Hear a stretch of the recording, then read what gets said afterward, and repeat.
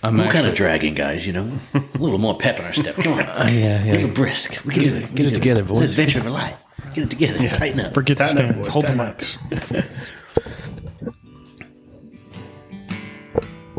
You are listening to the SE Rat Pack podcast, and I'm your host, Shane Adams. This is our second go around because I forgot to push play or record this last time. So dry run. So we're gonna recap this. We just got about 30, 45 minutes into it before I realized that. So here we are. We're gonna try it again. Joining me today is Ruben, Patrick, Parker. Glad y'all are here. Mm-hmm. Thanks for having us. So let me give you the breakdown real quick on how we're going to do this. We're going to basically recap the trip, talk about the travel, and kind of give you not quite a play-by-play, but at least give you some thoughts, enough information to make an informed decision on whether or not this is a trip that might be for you. Don't do it. Don't listen to him. Then we'll talk a little bit about expectation versus reality. We do have some questions in the third segment. It's going to be social media questions. And then finally, we're going to talk about gear that worked and gear that didn't. So welcome, fellas. We're going to do this again. So I know we talk about travel leading up to this. Patrick and I had been on a bit of a tear travel-wise. I was pretty much tired before I ever even got on the plane. Mm-hmm. Plane ride from Atlanta to Lima was a red eye. We left out about, supposed to leave out at, was it 11:55, 12:55? Yeah. 11:55. 11:55, I think. Yeah. Had about an hour delay. 6 hour and change flight to Lima. A little bit of a layover in Lima to get to Iquitos. Best way to describe Iquitos as an airport is there was some. It had 4 gates, but really just one door, and you have to walk out and then walk up the steps to get on the plane. Definitely one of the smallest airports I've ever come across. Yeah, with some really nice jets flying in and out. Yeah. Pretty rough landing. Yeah, that was my first flight, so that was pretty scary. We had pretty hard. We had, I forgot that was Parker's first time that he can remember on a plane. He went once as a baby. Yeah, the flight to Lima wasn't bad at all. I slept for a lot of it, but the landing, takeoff, everything was good. But landing in Iquitos, I remember being like, "Whoa, we're kind of moving a lot faster than we were at the other one." And then we touched down. I was like, "Whoa!" Yeah, we hit pretty hard. I felt like I needed a kidney belt on that. Like we landed on a gravel road. Yeah. And then quite possibly, in my opinion, the most dangerous thing we did the entire week was they have these little motorized rickshaws called tuk-tuks that are Honda CB 160s. 125s. And 125s. Motorized rickshaws.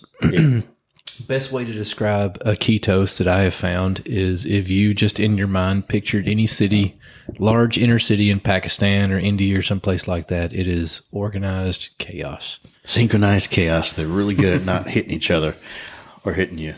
Yeah, Patrick, earlier when we weren't recording, Patrick mentioned he's never seen any accidents. Never seen one. Which is surprising to me. Oh, yeah. You see them on the side of the road getting repaired, but Yeah, that's we because most pros. of the wheels always had breakdowns and chains coming loose and running out of gas, but never an accident. We rode across town in a driving rain, I might add. And our little tuk-tuks don't have doors. They're fairly exposed to the elements. They did have a roof, but that doesn't stop the spray in the front. Yeah, my entire Not our left side was motorcycle. Yeah. Ruben was, I'll say it nicely, riding pillion with our guide, Percy, which was a whole nother level of, even though Parker and Jackson and myself love to ride motorcycles, I'm not sure you could pay him enough to ride a motorcycle in that place. Between potholes you could hide a Volkswagen in and just everybody else on the road, man, it was a bit much. We wound up spending a night in, I think it's called the Ritz, in Iquitos. Grits, more like it. The Grits. It was, had air conditioning and a toilet seat. You had a toilet seat, but we had the refrigerator and no toilet seat. Oh, that was actually, I would trade that. I would trade the toilet seat for the Not me. refrigerator. I wouldn't. Okay, so I was fine with the toilet seat and traded for the for the refrigerator. Yeah, back in Iquitos, I don't think it was everybody's. I'd been there in at least 10 years in Iquitos. You'd been there more recent. Yeah, in 17. Your guys' first time, and some of those other guys, it was their first time in Iquitos. Yeah. It's you can't drive there. There are only you can only boat and plane there, and it's To Iquitos? yeah. Yeah, I know it's the roads. largest landlocked city in the world, I believe. Very much like Juneau, Alaska. You can't drive there. You have to boat or fly. But It was an interesting town for me. it is. Believe it or not, crime's actually very low there, and the kind of crime they do have is not like the crime they even have in big cities around here. Yeah. And we found the people very friendly and found a cool friendly, place yeah. that we'd like to eat at and hung out there and had a good first night. The graffiti, some of the illustrations and Art. it was just really, really cool. It was, yeah. So we spent a night there in Iquitos. And acclimated to the people and kind of the weather. As best you can. I was honestly, I'm not a huge fan of big cities, and so Iquitos, while not a low point for me, it's not a place that I don't mind passing through it, but Wouldn't want to live there. I would much prefer Tom Shiako, a smaller village. Or The first time we were in Iquitos, I was like, this is awesome. Like, huge culture shock. Being a 20-year-old, never, No kidding. not even traveled really a lot in the States, but going there, I was like, whoa, this is cool. Like, this would be awesome to even be here for longer than a night. Mm-hmm. Well, then after going to Tom Shiaku, it was like, and then getting back to Iquitos, I was like, please God, get me out of here. This place is a dump. Yeah, it stinks now. it was It's a different smell. Well, I think by that time too, it was we'll talk about it, but coming back out of the jungle into Iquitos was just sensory overload for me. Yeah, for sure. But we'll stick to this timeline going in. We stayed in the Grits Carlton there the first night. The next day, we dropped some gear off at Percy's, and then once we left Percy's place, we were like headed to the jungle. So Wild, wacky car ride, rickshaw ride to the port. what they call a port, which is a beach, Muddy Just riverbank. muddy riverbank. Again. Organized chaos. You just, Jesus take the wheel type deal riding there. Close your eyes. We got on the 24-foot Bala, was our boat's name. 24 feet with a 15 horsepower Johnson motor from 1970, I think. And our captain, he was a good guy. John Paul, Yeah. 20 years old. On Instagram, John Paul. We'll have to figure out. I think it's 535, something like that. We'll put his IG tag in there. Owned his boat. He worked and bought it. Yeah. A 20-year-old fella down there is different than a 20-year-old fella Very much so. up here. No comparison. And so I found that to be very interesting. We moved upriver for over 9 hours at the speed of smell with that little boat. The little boat was super comfortable, though. That wasn't bad. We all had padded seats and a place to spread out. It was big enough to where we didn't have to sit on top of each other. That was nice.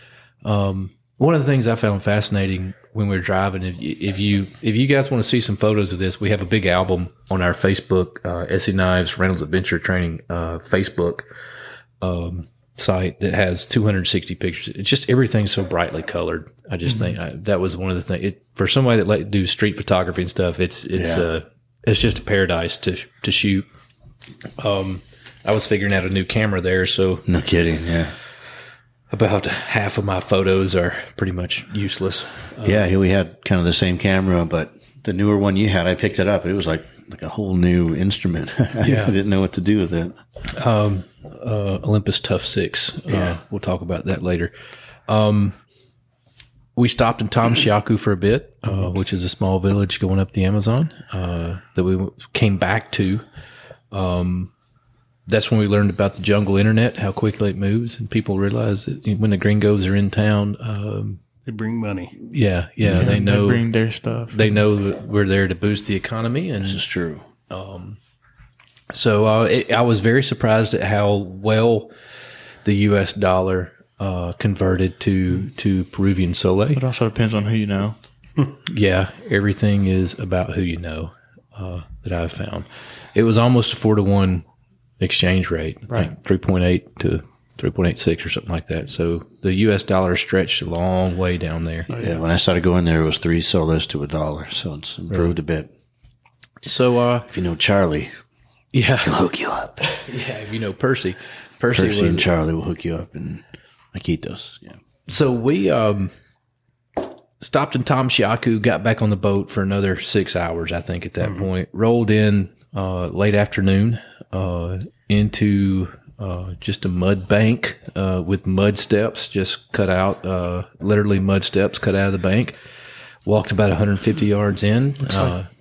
The entrance to like the Indiana Jones scene when he enters the jungle to go get that's literally when we rolled up. I was like, whoa, I feel like I'm Indiana Jones. We're There's here a now. picture on the Facebook Yeah. of me on the steps, and it just looks like you're entering the jungle. With a hat and a whip. Yeah. And The beginning of Raiders of the Lost Ark. That was Yeah, Brew. kidding. It's good stuff. So as we entered, we walked about 150 meters or so into the jungle and walked into a camp that was obviously under construction, and that was Percy's Maloka. And a Maloka is just basically a hut, but this is a little more substantial than a thatched hut or something. It's a pretty solid structure. More permanent, yeah. We camped there our first night. Within the first 10 minutes of making camp, those of us that were in hammocks, me, Patrick, Ruben, Parker, and Matt Grace were all in hammocks. Hadn't even got my hammock set up yet and saw my first bullet ant, the Azula. If you're ever Greeting party. if you're ever wondering whether or not it's an Azula, it's not. You'll know when you see it. Massive mandibles, big old angry looking things. You just don't want to mess with. I think you got popped by one, didn't you, Ruben? Yeah. On the back. One of the nights it was before we went to sleep, so I knew when I woke up it would be gone because it's usually like 10 or 11 hours. Yeah. So Percy's Maloka, we had some guys that stayed in a that's my dog's tail wagging, destroying the house. Godzilla tail. We had some guys that stayed in what you might call a bunkhouse with no bunks, just floors. We stayed there that first night. The next day, what did we do that first day? We did some machete safety. Ruben did machete use, and then most everybody in the class had been through several of our classes at the farm, but one of the students hadn't, and so I did a quick nav class on how to shoot an azimuth and traveling through the jungle. So, and then after that, it's tradition. We always get Percy to get with the villagers in Santa Ana, which is a nearby village. Yeah. And let them bring any of their local handcrafts and trinkets and stuff like that, so we can help boost the economy and buy souvenirs. And so they came, set their blankets up, and everybody ended up buying something. A lot of stuff.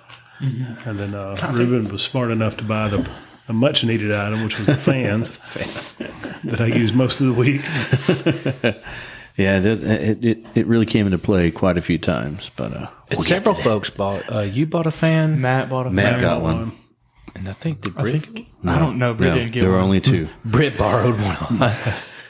Britt used mine. I used mine on Britt. We all, Yeah. we all used yours. Yeah, it got passed around quite a bit. Yeah, and before we actually set out on foot, we had a jungle delicacy in a suri, which is like a palm tree. It's got to be down for 28 to 30 days before it starts to get these nice grub worms you probably all saw. And, at one point or another, maybe you saw it on TV, these big old squirrely looking things. And they're actually quite fatty and full of nutrition, I would say. You just hold the head and kind of bite it and hope for the best. There's a bit of a gag factor. I've never experienced that, but apparently it's full of a lot of fat and it's kind of a nutty, meaty. I don't know. I think it's different for everybody. Mm-hmm. Yeah, I found it to be earthy, but not like dirt. It wasn't bad. It had a more nutty flavor than a dirty flavor. To me. Those bigger ones that we got in those palms, you really have to hold the head, pinch it, I just cut them off. and just I didn't mess around with them. and then just throw it because it will. Yeah, it bites you. It will continue to. But if you've ever seen it like in a frying pan or something, it's it's very much like bacon where it'll just kind of sizzle around and you get some wok because all the fat in there. But That was our first. No. Where did we get? I think we had some ahi sauce. We might have got El Pollo. I bought some. Patrick. Bought some yeah, you at had the some store. Yeah, Kokona sauce. It's like a yellow ahi. hot sauce. Yeah, and you dip it in and hope for the best. And it wasn't so bad. And then we kind of got on our way into the bush.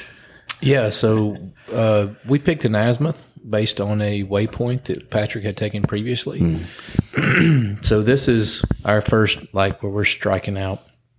And this is jungle proper as far as it's not flat. Safety wheels were taken off. Training wheels are gone. Yeah. So 40-foot contours. We're doing a lot of 30-foot up and down in very, very dense jungle. I think Parker cut a lot of the trail, very good portion At first, yeah. at first. We had guys. You could tell the difference between the natives and the gringos is our indigenous folks are just, taking a machete and moving stuff out of the way, and the gringos are acting like buzzsaws going through the woods. Yeah.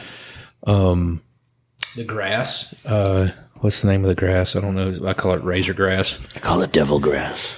The razor grass is just like what it sounds like. It will absolutely slice you open, sticks to you like Velcro. It's like a mixture of Velcro, razors, and kudzu. You can't even get it off you without cutting yourself. Yeah. So that was interesting. Black palm makes our sawbriars look like... Brett got the full jungle experience, I will say. Black palm is the evilest thing. It's my second biggest fear in the jungle. Black palm. That's why you can't just wear Crocs the entire time because of black palm. It has a lot of strength one way, but it'll break off, and once it gets inside you, nothing nice. It's pretty awful. So that is one of my biggest fears in the jungle. And stickers on that thing that are the size of like actual large needles. I mean, massive. Smallest one is like 2 inches long. Yeah, and they're everywhere. I mean, there is no brushing up against it. It winds up in you. The only time you really know it's there is if you bump into it. It's hard to. I mean, there's some where it's like you can tell, hey guys, there's black palm here, but some of that stuff it blends in so well that, and a lot of the newly sprouting, like not necessarily a really big distinct black palm, but something that's just been, it still has an inch to 2 inches of the barbs on there, and that's what would get me. I got stuck in my leg a few times, and you could feel it. Devil palm. Yeah, I got one on the finger. It didn't go in all the way or break off, but within 20 minutes, I had a nice sized bump. Yeah, just from the irritation. I didn't know exactly.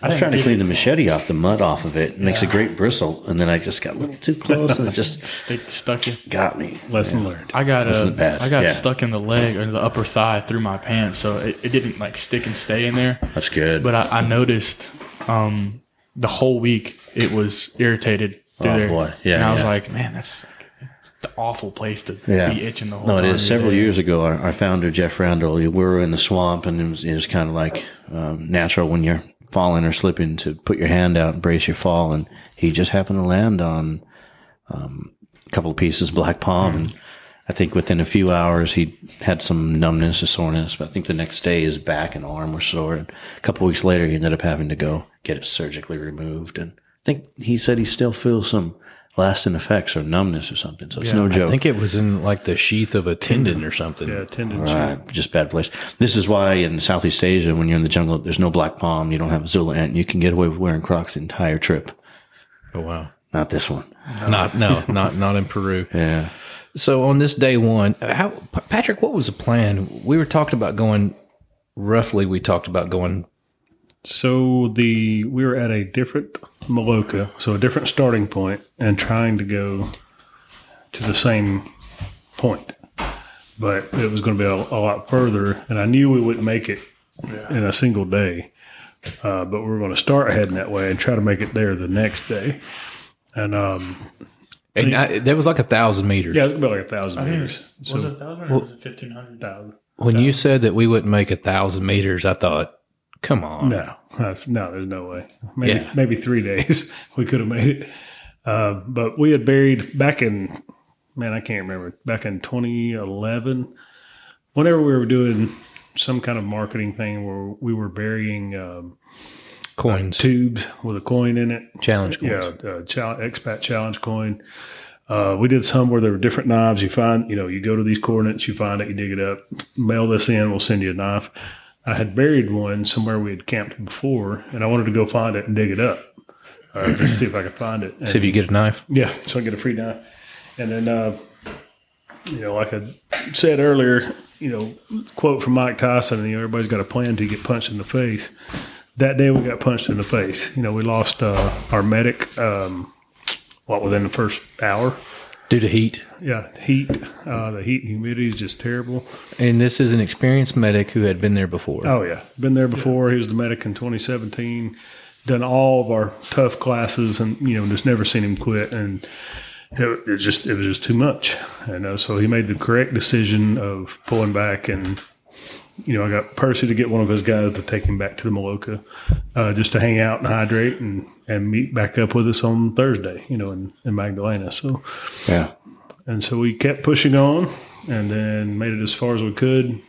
Had to make a command decision. We need to start making camp, get some swamp beds built, and we need to be near water. And so that's what we did. Turned out to be our nicest camp, and we spent 2 days there.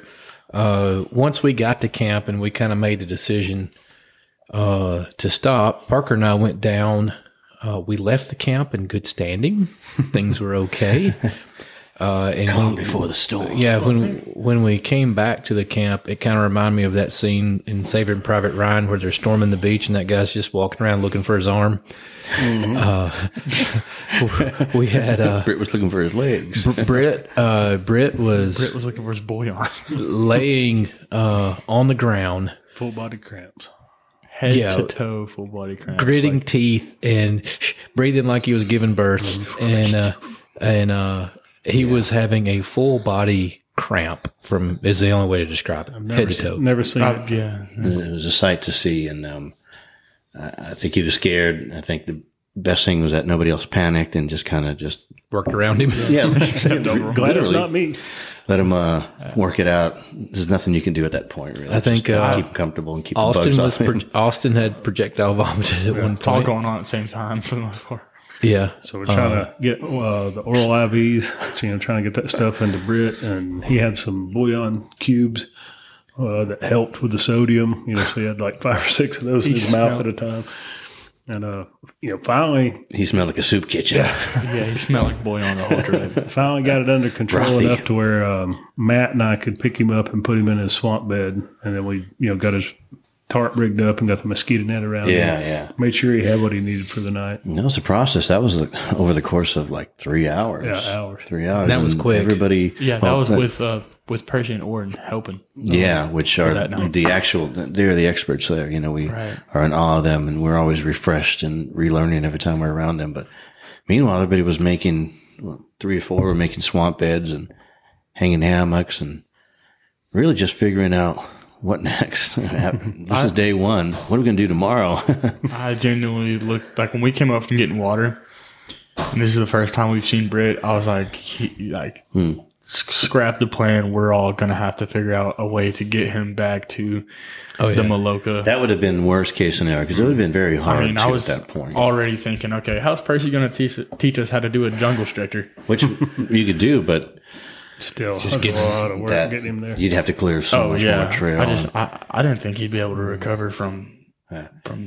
And it was great the next cramping. morning when he was up and around. And Yeah, just I'm fine, I was guys. just happy to see him up yeah, and being around. worried, man.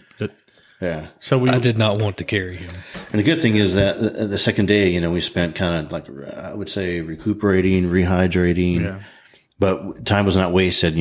Patrick was doing fire that day, and we gathered a lot of materials. And it's always a thing to see fire, but it's a thing to see fire in a rainforest. Let's talk about fire in the jungle. Yeah. I'm a fire guy. I like fire. I don't want to be anywhere near a fire in the jungle. Yeah, no kidding. yeah when that was Or spicy noodles later on that evening. so we broke up into groups, and I think it was 2 groups, so 3 guys, and then me and Britt were the other 2 groups to get fire going. And Britt was up feeling good, obviously, but Britt is all go the whole time, and he'll tell you he is full speed the whole time. And You know, Got nothing but respect for that guy. Exactly. Ideally, we're not making a fire to last us 4 days. We're just wanting to prove that we can get it started and it'd be sustainable if we were to walk away for 2-3 minutes or whatever. So, man, Britt is just hunting down these massive sticks, helping me, doing everything he knows best to gather some stuff to get this fire going. I'm like, Britt, it's okay. Like, let's take a second. There's no rush. There's no time limit. So it's not a race. He's like, you're right. So we're sitting down, and I think one group used artificial tinder, but we were kind of under the impression that you couldn't. So we were like, okay, let's just kind of tough this out. So we used some dry grass that we found, and then some other stuff just to get it going. And once we got it going, I was pretty defeated. Like we got it to catch a spark finally, and we thought we had a good tinder bundle, and we just couldn't get that toothpick size, that pencil size stuff to light, and we thought we lost it. And it took Britt. It's like, no, there's still an ember there. So he saved it, but man, I thought his sweat dripping over the fire was going to put it out. Like once we finally got it going, you're still having to blow on the fire and everything. And he did sweat more than any human I've ever seen. I don't think I'll ever meet anybody that I sweat a lot, but man, he's a next level. Yeah, it was master class. Kind of impressive. Having that fan really helped to fan the flames for that. It was very economical. Yeah, it was. We found some inner bark I had never seen before. It looked like poplar on the outside, but that little shredded stuff. I think that's what we used.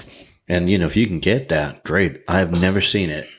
In 16 years of going back there, I've never seen that. So that first camp, cool. We saw some pretty diverse environments within the jungle. That camp reminded me of a lowland river bottom hardwood, high hardwood. It was very different than any place. It was a good spot I'd been, and it was. We probably thought one of the best we've ever seen. Honestly, was, and we kind of chose it as like, well, this is the best of what we have, but it actually was the flattest, most open, and we even got a chance to cook a little something. I took some emergency noodles and some smoked eel and some stuff.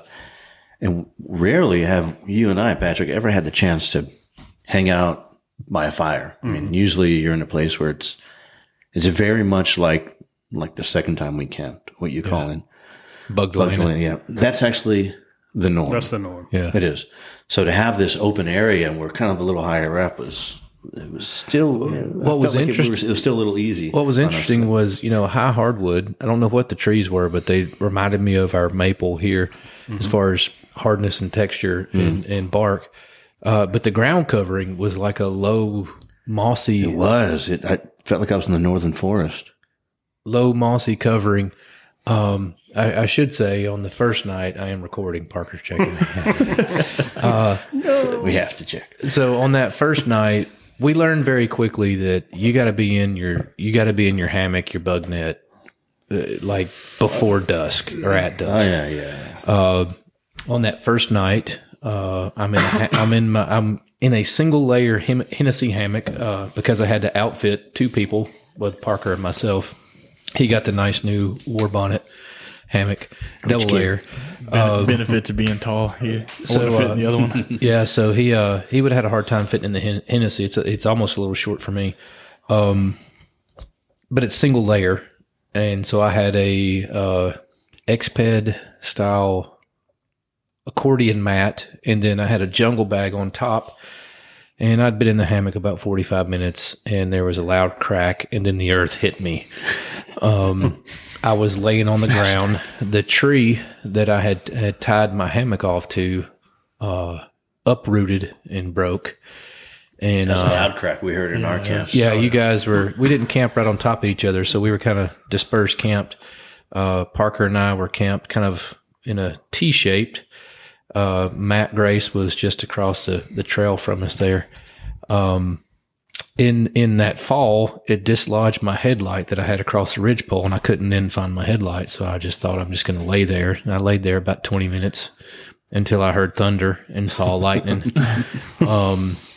And then I realized that Parker's tarp was going to waterboard me if it rained. And so reluctantly, and with renewed effort, I found my headlight, checked my Crocs to make sure there was no surprises inside my Croc, rolled out of my hammock into just a swarm of blood-sucking insects in my boxer shorts, glistening with sweat. Retied my hammock. It took me all of 5 or 6 minutes to reposition.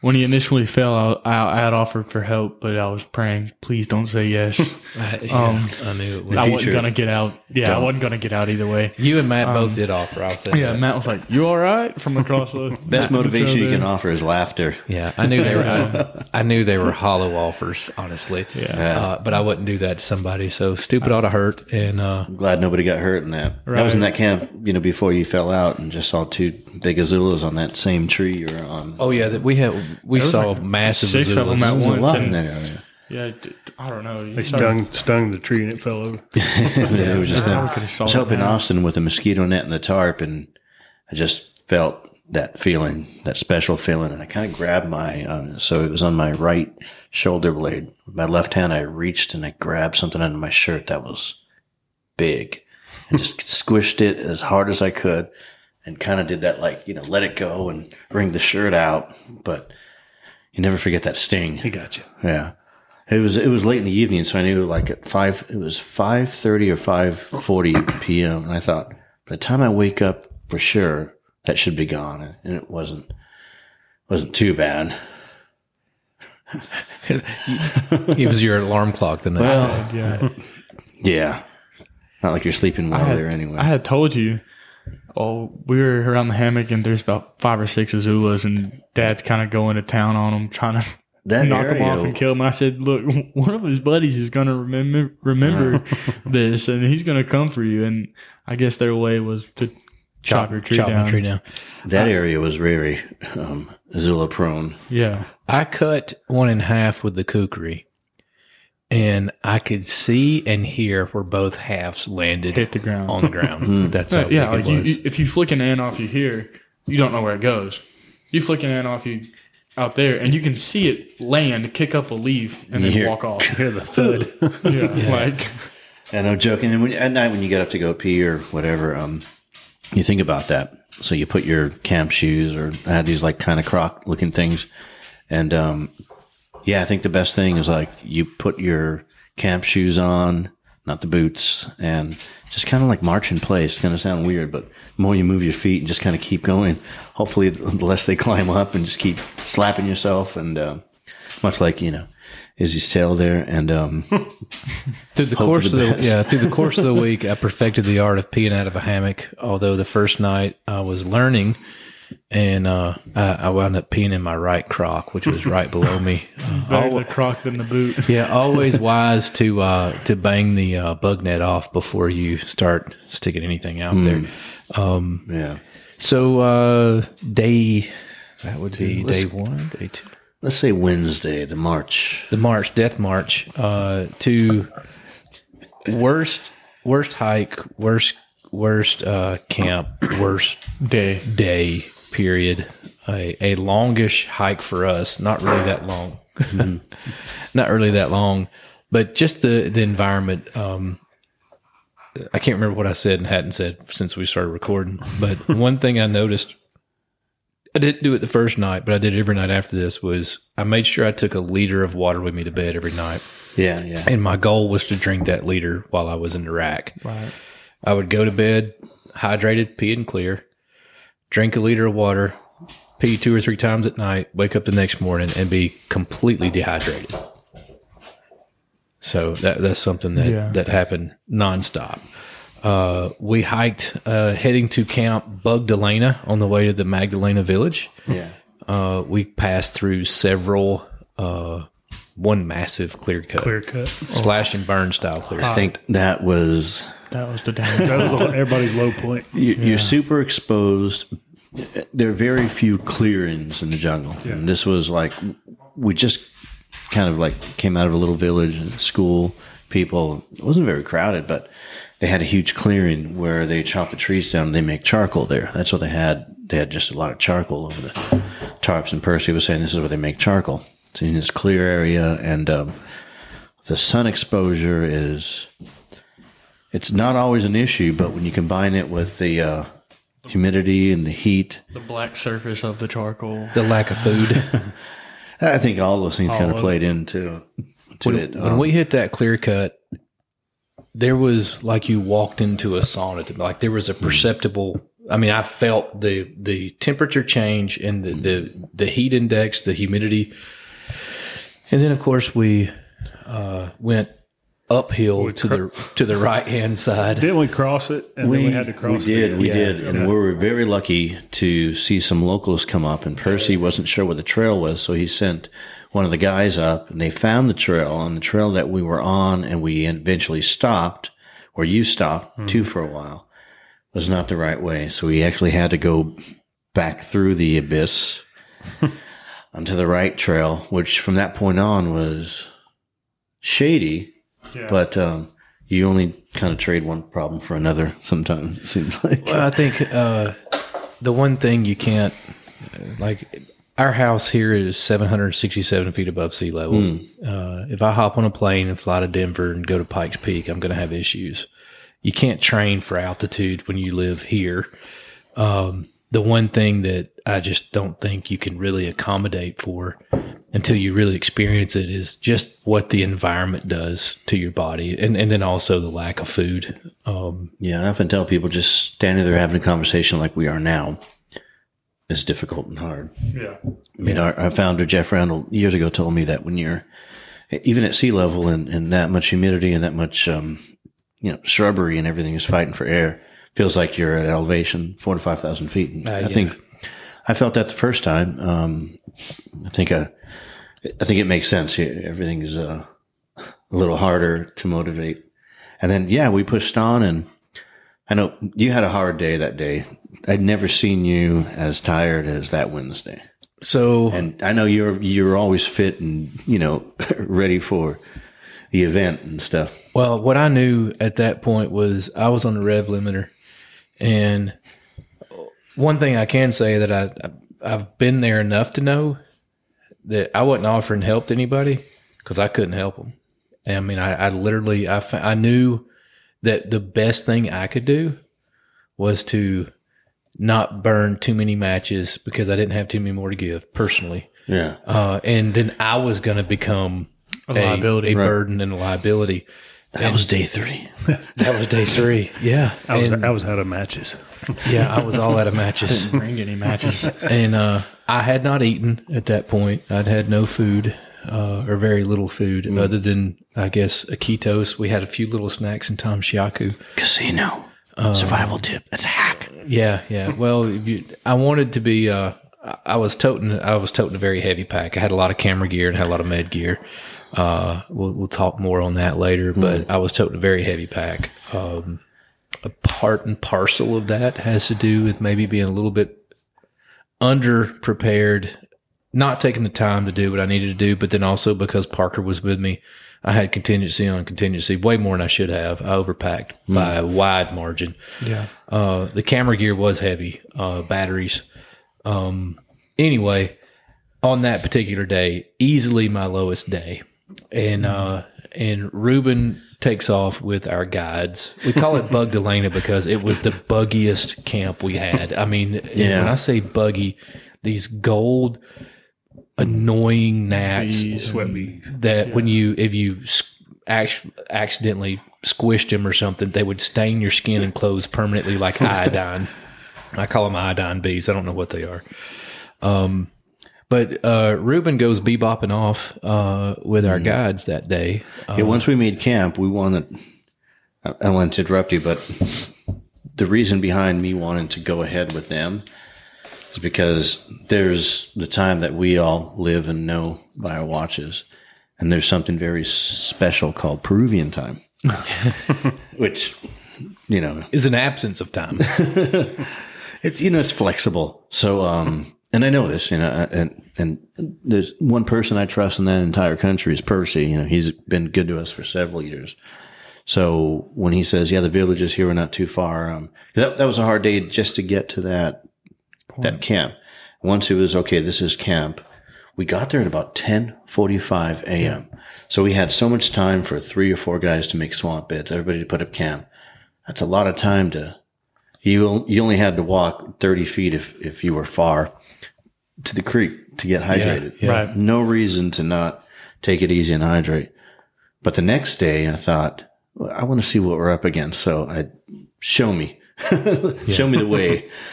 So the first trail we took was, now I don't have a pack. I have a machete and water, and those guys don't have anything but a couple of machetes. So we're literally, and the rate they go at, we're almost When we're not holding them down. trail running. So it took us 45 minutes to get to Magdalena, but the way we went, he showed me the Tamchialco River, and then 2 bridges that were, boy, treacherous. And you had to go down on this muddy bank and up and out, and then we get there. You showed us where 2 bridges used to be. Yeah, well, they were still there. They were just, it was like a wood pile, and it was pretty rough. And so anyway, we were there. We met with the local bodega place, quite the establishment. Yeah. And It was someone's home. trader. so I'll just be clean, come clean with it. The locals, they had some ovochato, which is like a Peruvian wine or something of sorts. So the guys have been so good to us for so many days, helping carrying packs and making swamp beds and dragging people around. So we sat down and had a few. But on the way back, I was like, Percy, there's got to be another way, like a better way, more direct way. Oh, you want to go on the other trail? Yeah.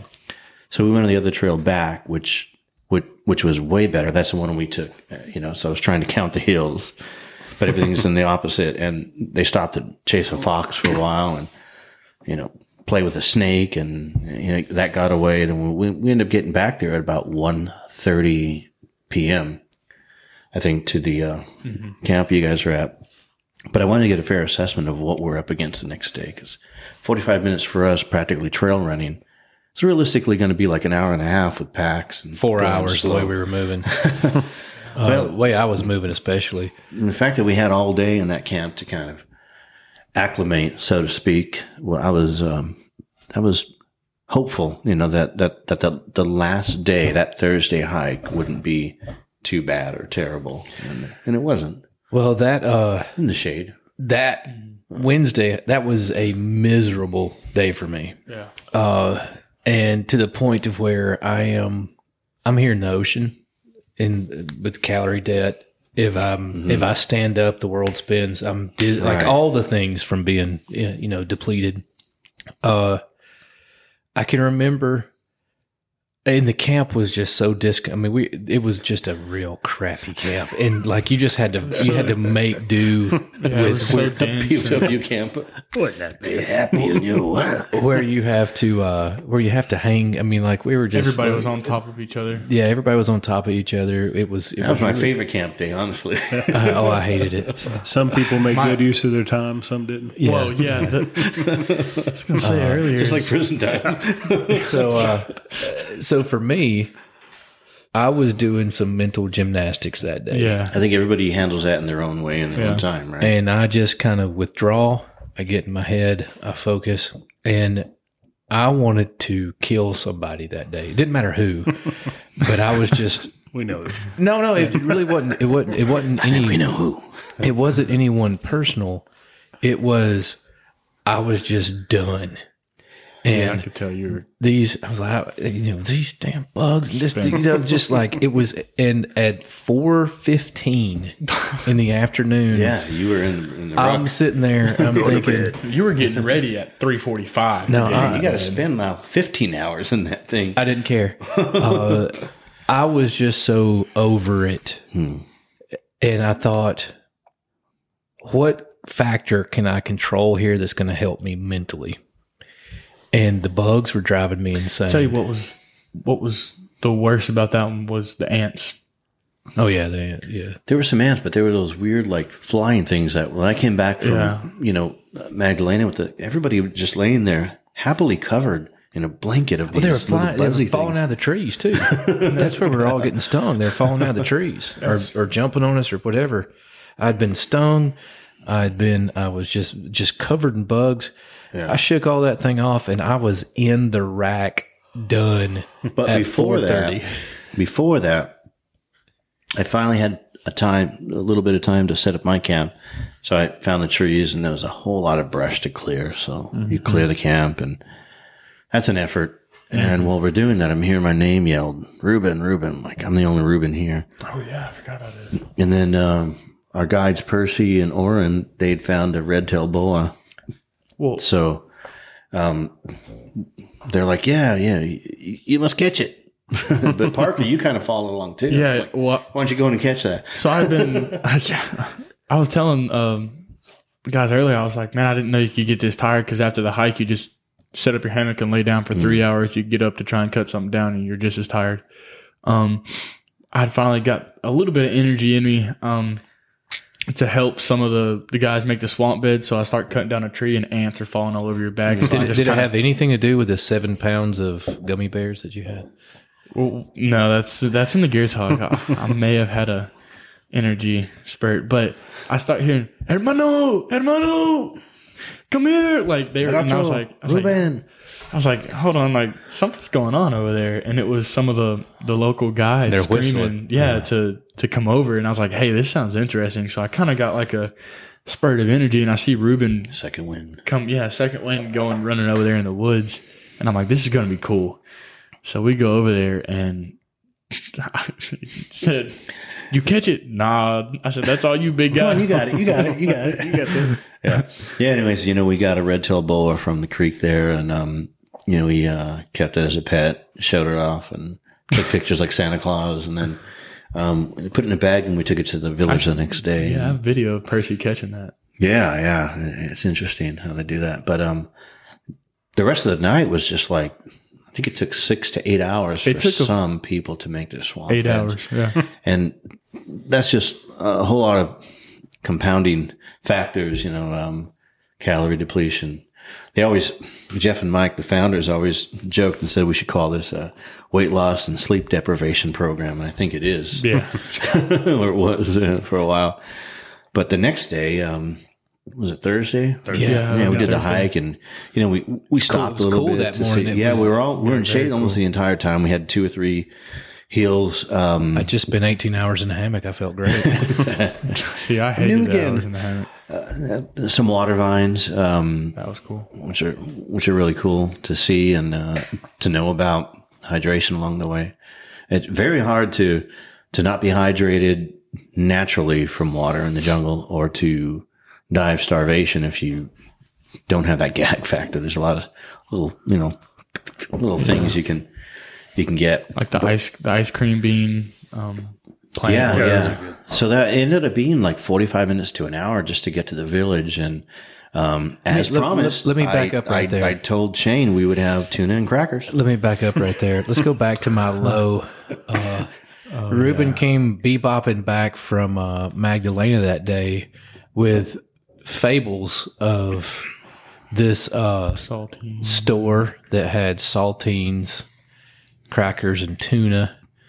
And It's glorious. He didn't bring any tuna back, though. he didn't bring anything brought back. crackers No. back that magical day. He brought crackers and some... Crackers? yeah. Crackers and vanilla crackers. That gave me a Stories, fables, and hope. hope. It gave me hope, Reuben. Land of tuna. And I'll, and crackers. for hours and hours and hours, I laid in that hammock thinking about all the times I grew up eating potted meat and crackers with my dad, or Vienna sausage, or whatever.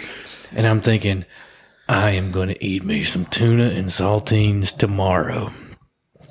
And so And he did. back to If back whatever to- I had to say to motivate to get people there, I knew it was the last big push, and it wouldn't be the first time I had to pull somebody power play. up. straight up lie. Well, yeah, I had to do that with my cousin several years ago. He was hypothermic, and he's, we're like trying to get him just to get back there, and he used every trick in the book, every story I had. So That wasn't too off. Yes, it was tuna. Only it just happened to be. I'm not cat sure it food. was. I'm not sure it was tuna. They had 2 cats there. So yeah, we finished out our forced death march to Magdalena, and we walk in Speaking of walking in, Yeah, speaking of walking in, here comes Jackson. We walk into Magdalena. We walk into Magdalena and when we talk about bodegas or stores or any of that stuff, we're just in somebody's house. That's what it boils down to. We're literally in somebody's house. Laying in somebody's living room, pretty much.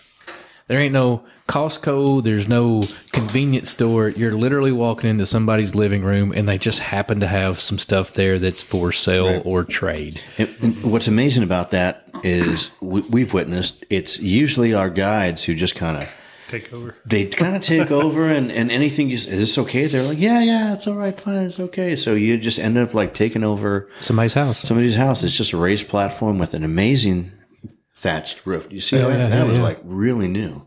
Yeah. It was The scaffolding. I laid there on my back for a bit after my experience with the tuna.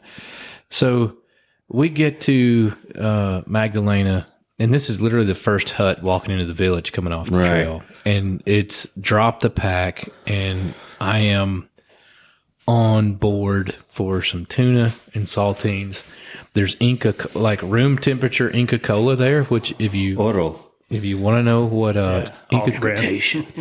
what Inca Cola is like, just imagine if you took Mountain Dew and compressed it down to just the sugar and the soda.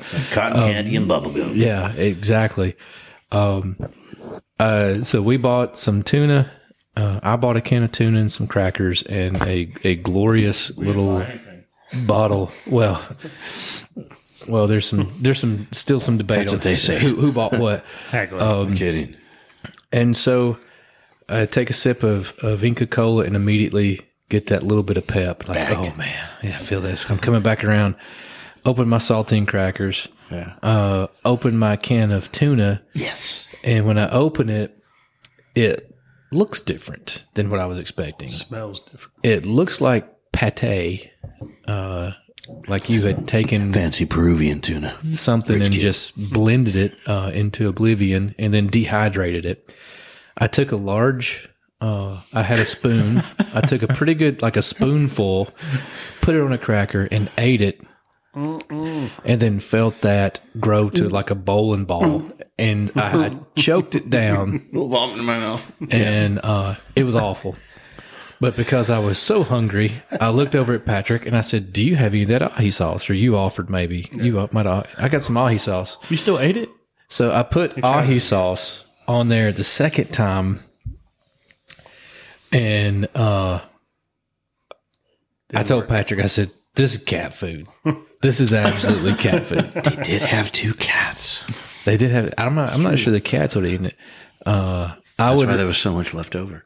If you gave me a choice between licking that cat's butt or eating more of that tuna, I think we know which one I would choose. Kitty. But it got you there. Kitty. So there's a photo that I didn't post because I look like a total goofball in it, where I have that can of tuna in my hand and it's like Gollum in the Ring. I am absolutely thrilled. Ear to ear. Yeah, grinning. And then the very next photo, I'm just laying proned out on the ground, like completely deflated and defeated. In my head, I thought, we'll be laughing about this in 2 weeks. And here we are. Here we are a month later. Yeah, but, that day we first got there, it wasn't just all, imitation Inca Cola and cat food. We actually had to do, we had to make rafts. What we had to do, and I will say this, I'd never walked so far to get balsa wood to make rafts as that. We walked, what did we walk, Parker? Like 20 minutes. Yeah, easily, one way. It was on a trail, but it was like hills and valleys. It was not flat. And then it was like, there's some balsa. Like, that's not on the trail. I mean, obviously, it's in. Yeah. They have these very easy to spot leaves. I can't explain it. And the dark bark. Mm-hmm. So a couple of our guides had to cut a little bit away into the forest just so we can harvest this balsa wood. Now, balsa wood is some of the softest, most buoyant, really, I would say it's not very common. So when they do have balsa and they take it, the balsa you have is better than the balsa you don't have. So we had to do a little bushwhacking to get into them, clear enough ground to comfortably, safely be able to chop these pieces that were I don't know, 10, 12 inches, 8 inches. I mean, Parker had different sizes. Yeah, Parker carried out a chunk of. You end up getting the big one. They're like, young blood. I was sort of letting them go, like everybody grabbed theirs, and you want it to be, I think they said up to your armpit, so it needs to be double that. So you have 2 pieces that go up to your armpit and length. Which is amazing because you take down a 20 or 30 foot tree and you can only get 2 pieces or 3 out of it. Yeah. It's weird. So the first one, you remember the first piece? I used the kukri on because it was really thick, and I thought, well, let's just get this down. And when it fell, then we just kind of dragged it, and everybody kind of like took a measurement, estimated, the best they could. Britt got the first chunk of that. Yeah, he got the first chunk of that after I took that tree down. We dragged it out, and then it was just like. Then I got the second, and it was smaller, and you said, that's going to be too small. And I said, I'll make do. I'll make it work. I'll float. Yeah, we've seen some different type of wood, but that was the right type of wood. You know? It was. I thought that was going to be the hardest part of it, the walk back. To not just back to the Magdalena, but we got to carry to the water. That a little bit above the water just to make them, and it's always a thing to revisit how to make that cordage from the ball. So when you have to slice it, there's just that like. You separate the bark from this rope and it breaks off, and everybody was just kind of breaking. These guys don't get a chance to do it. They're the experts, but they don't do it all the time because most of the time when they're doing those trips, they're kind of going, petting some monkeys and looking at some stuff. So even they were kind of like ripping it off, and then you get this little piece, but you really only need 2 really good pieces to tie the rafts. And what we made the rafts. Mine had plenty. Yeah. You had a lot of bark. Yeah, that was. And you had to debark them. That's the thing. That's the hardest part. We had all the help, and then you make the raft, and you And we're making this raft because again, we were also collecting stuff for a signal fire. This is a survival class, so we're trying to do passive signaling, active signaling, and then ultimately it ends in a self-rescue. Yeah, I mean, it follows the whole, maybe we should back up, but we didn't really mention this first place, that the whole course is designed around a down pilot. They do a lot of low elevation, flying, and they get hung up in trees, and the chances of them just kind of being hung up and stuck and having to walk out are, very high. So, yeah, you first want to try to navigate and find some place, and then if you have to make camp, you make camp. So we kind of follow along with that criteria, and making fire is it's never easy, but that's part of it. And you get to the point of like, okay, let's try to get out of here. You can't, so signal fire, and then the last thing we do is self rescue with the rafts. Yeah, I think we kind of followed that, and getting the rafts out in the sun to kind of let everything kind of dry out and situate. And the next day, we just kind of, that night, first of all, we ate. We had a fire. So 2 of the guys that were really like the ones we wanted to focus on to help make the fire, we kind of made them get all their fire prep together, and they knocked it out. We just kind of like gave them a lot of advice and stern words, and despite the distractions, Can we concentrate on making fire? Please just make a fire. It wasn't even that nice, but we did. We got a fire, and we had a nice little jungle feast with a swamp grill and some exotic tastes. Lots of different seasonings and salt, and getting that first taste of meat, protein. Yeah. It was like I just felt it wash over me. I do want to make mention on something too on this. Patrick had carried at Mike's request. I'm sorry, Mike's kid's request. We carried a small batch of his ashes. Yeah, that's right. And we did. so, she asked me at a Blade show. She said, "Are y'all going to Peru in October?" She is Holly, Mike's daughter. And I said, yeah. And she asked if I could sprinkle some of his ashes down there in Peru because it was so near and dear to him. And I almost broke down when she asked. And I said, it'd be an honor. And so then I had to worry and figure out, how do you fly with somebody's ashes? Turns out it's not a big deal at all. I guess people do it all the time. Yeah. And so just carried Mike around with me that week, and ended up sprinkling him in the Tamshiaco River, the Towayo River, and the Amazon itself. Yeah. So that made Yeah. There was something about that camp at Magdalena. I mean, knowing that we were closing down our jungle portion of it, Yeah. that was special. Yeah, it was. I mean, we spent some time with a good friend and founder, Mike, our good buddy, and like to leave that camp and leave him there too was kind of a That's a cool it was a experience. thing. Yeah, it was. Yeah. It was, I remember that old dude, shortly after we got there, this man, paddled up in a dugout that looked like he was about 1,000 years old. He was 1,002. He used the machete, 24-inch machete as a cane. He had some piranha. Yeah, 2 piranha. And then they were camped just up the hill. And Parker and I got to hear him and his old lady fight all night, then yell at the dog. I thought it was you guys, and I went to visit your camp, and it was No. We had a front row seat to it. Well, he was digging out a board. So hand hewing a board. Just for hours. Like a metronome. from like 6 p.m. to And first thing the next as soon as morning. the rooster's crowing, he's same pace the entire time. It was honestly kind of impressive. He was able to keep the pace. Oh, yeah. So we ended up there in Magdalena. We did get some food. And then the next day, our last day there, those of us that wanted to and had built rafts, we got to float out on the, what is it? What river is that? River, right? Is that nice? Yeah, Tamshiaku River to the Amazon. Yeah. That's what it was. So we got another. That was awesome. I think we picked you guys up before we actually hit the Amazon, but it was a good 40 minutes of you guys in the water. And it rained. That was the cool. There was something. Always rains when you're in the water. It rained when I was in the water in 2007. Something I don't know what it was about that. It was just cool. And Cleansing. I took some photos. I need to get you some of the video I have. Oh yeah. Parker's got some 360 video. I took some photos down there that the more I look at them, the more I like them. Just some of the river and the boats on the water, and that was just such a cool little village to me. It was. I mean, for what it was, and I think that's something that'll always stick out in our minds, for the next few years. Oh yeah, yeah.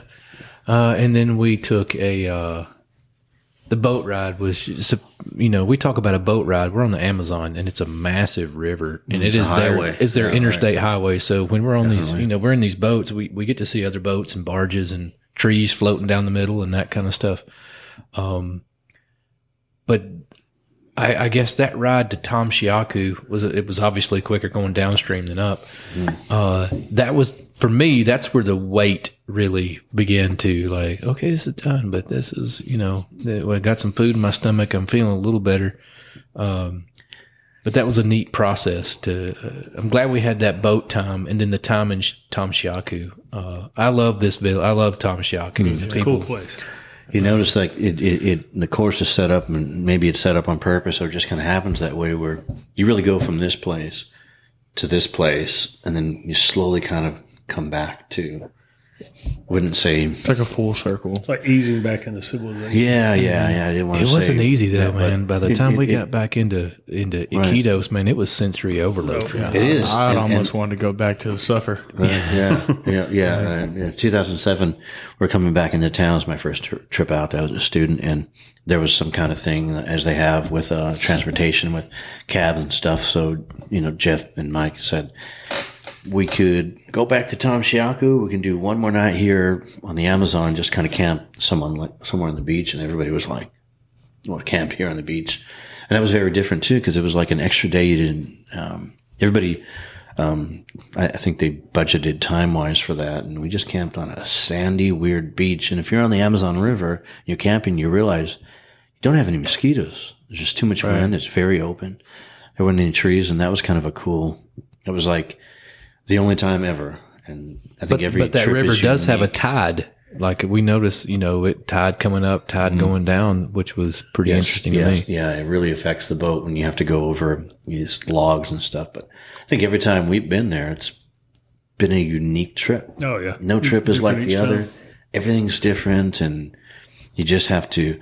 I always heard that the art of travel is to be flexible, and I think this type of trip is definitely a testimony to that. Our last supper with our guides there. Yeah, and, That was awesome. Tamshiaku. And we need to talk about y'all's trip to the disco. We had so one of our guides, It was Gerardo. His Not birthday. Rivera. Allegedly. It was it was allegedly his birthday, and so if you notice photos where some guys got flour on him and eggs on his I head, didn't know about the flour until that night. that's their custom, not ours. And so we had to bust eggs over his head and spread some flour on him, and then the boys decided they wanted to go to a disco there in town. You can call it that, yeah. Disco. And the only two from our group that decided to go was Parker and Ruben. Well, I decided to go and to drag him with me. So I'm like, Right. Yeah, it was. we're just, here we go. Yeah, We're in a Ruben rickshaw. Ruben was all in.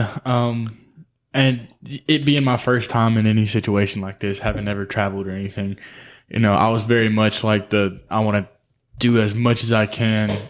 Like, I want to see everything. I want to do everything.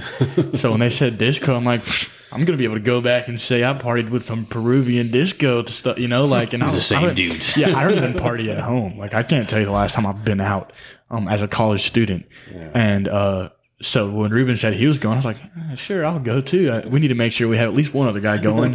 Yeah. And so we walked about 2 blocks down from where we were staying. We were in a rickshaw.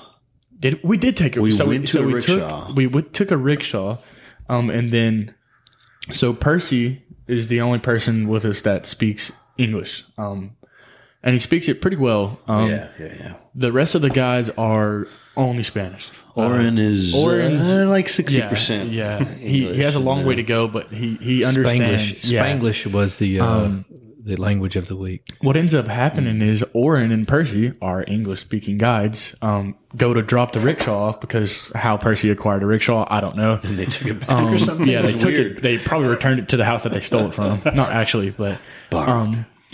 and they leave us with Gerardo, the birthday boy, Julino, his little brother, and then one other fellow that we met there, and they don't speak any English. So it's pretty much we all walk in, and it's me, Ruben, those 3 guys, and the disco dude. And the sound system, the lights, everything was next level. It was crazy. Like, it went all out, and there's nobody there. It was a Saturday night, right? Soul. Yeah. Friday night. Friday night. So not a soul in there.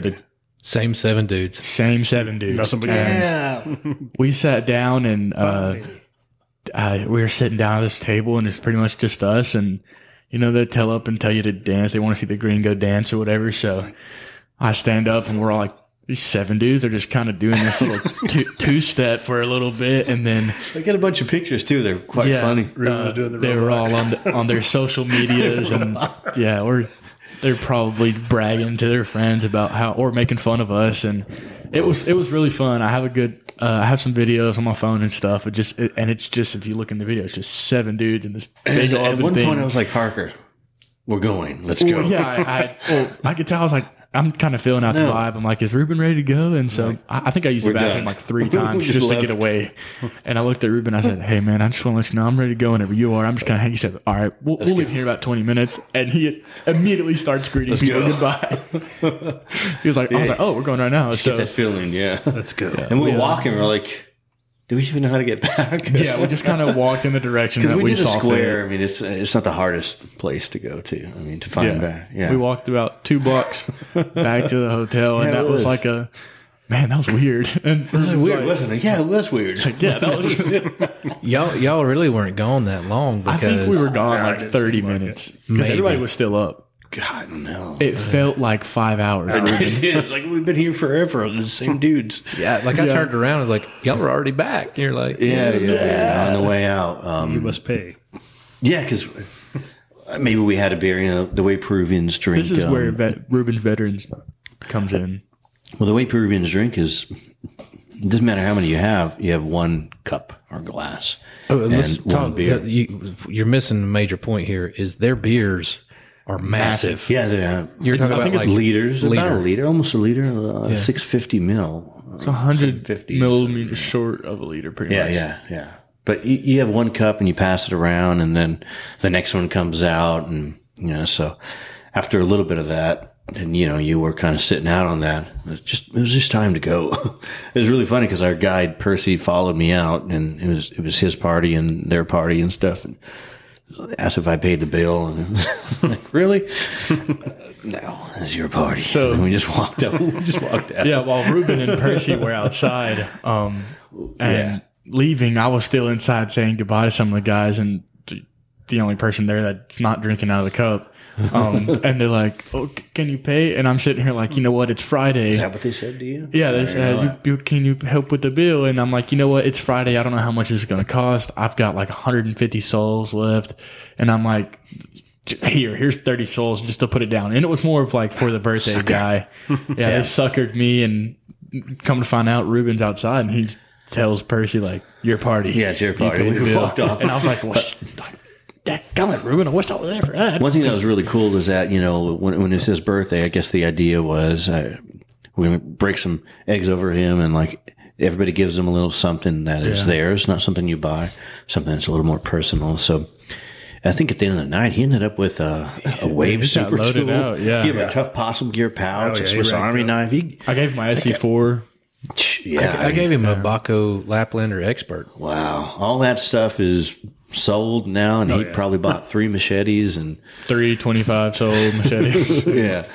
But Went to the club some more. those guys are our lifeline down there. You know, we've always trusted them and respect them, and Percy always has a really good team of people. Right. Man, that I was so impressed by all of them. You know, the ones that couldn't speak English, we all worked to communicate. Man, the work ethic those guys had. It's insane, right? Built like an ox. Probably never worked out a day in their life, and they're all built just from what they do. Oh, yeah, yeah. Well, those guys are the real experts. And It was cool to see some of the younger guys. I was Jean Paul was 20, Julinho was 22, Gerardo was 32, and even though I couldn't understand a word they were saying pretty much the whole time, I felt like I was fairly bonded with them, just being age. similar in John age. Paul, We could relate. John Paul spoke good English. Jean Paul did he did. speak good English. He's learning too. He's getting better. I still keep up with him on Instagram a little bit, so it's cool. That's good. Man. He'll Good message people. me here and there. So he has Parker's. He has Parker's. Couple Swiss things. Army knife. Swiss Army knife. With my name engraved on it, and gave him that. And then Julinho has my Casio, my favorite watch, my $22. You gave him that one? Yeah, I Oh, gave him my good. Casio. Good man. And we had a picture of him holding that. It looks better on him than me anyway. So So let's do this real quick. Anything else on the travel side to recap? I think you just got to be flexible and go with it, and try to extract as much fun as you can from it, because everything's different. It's going to be different. Never say you're American. Don't ask if they take U.S. dollars. Oh yeah, yeah. That's the good tips there. Anybody asked me where I was from, I always said Canada. Egypt, Egypto, Yeah, I'm from Canada. I'm from Canada. Canada. No, you're not. So expectation versus reality, Parker. Real quickly, bugs. Expectation versus reality. I thought it was going to be extremely just unbearable with the bugs. The bugs in our yard don't bite as much, but they itch more. At least I found, like when I would get bit by a mosquito in the jungle, I noticed it, but I didn't swell up like I thought I would. When I get bit here, I swell up to Parker pretty and I, big. yeah, Parker and I both have sweet blood. Yeah, and it still sucked. And I noticed it more on the way, like when I got back. I was like, wow, I really did get lit up by bugs. Got a few rashes from some weird whatever. But it was manageable. That was what at first I was one of my big paranoias was I hate bugs. Yeah, me too. Hey, we get eaten up. Parker and I both get eaten up. By day 3, you just didn't care. You didn't want to be out of the rack at night. Food or lack thereof, expectation versus reality. Be honest, Parker. Yeah, I'll be honest. To be Put it out there. even in the beginning of this already class, when Dad said that he wanted that they were going, I was like, I want to go on this trip.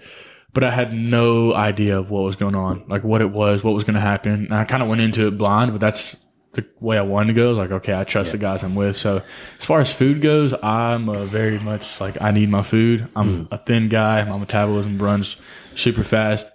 So I had bought some Oreos and casinos and some Joker ate all some week. gummy bears. I didn't. Okay, listen. Let me explain. When I wake up in the morning, I go straight to the pantry and grab something like a Little Debbie, and that's going to catch up with me. But so we had bought some stuff in the grocery store, and I had like the little 6-pack of Oreos left over, and I was like, I'll dang, if I leave these in Percy's house, I'm taking these to the jungle. Good man.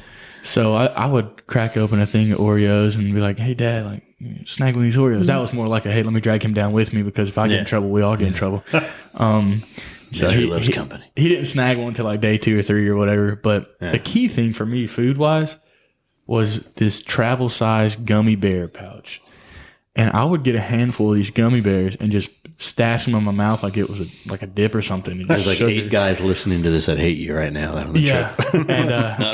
And I got to the point where I was like, I want to do this class where the right way where it sucks, but it sucks enough with the gummy bears. So I was like, I also want to be able to enjoy this. So food-wise, I was still extremely hungry. Like I could feel the difference between a single, like if I would pop 2 gummy bears in my mouth, I could feel the energy hit me. That's how like calorie in debt you are. So, I cheated, but it still sucked as far as food goes. But I'm glad to have you on the trip. You seem to enjoy it more than most. Yeah, and whenever I'm struggling, I'm just quiet. Wednesday morning, I think Mike he saw that I was something about that Wednesday morning angry, or Thursday morning. He was like, "You all right?" And I was like, "Yeah." Like I was just grumpy, mad, angry. He's like, "You sure?" And I was like, "Yes." And that was sort of my low. It was just like, God, I'm so angry right now.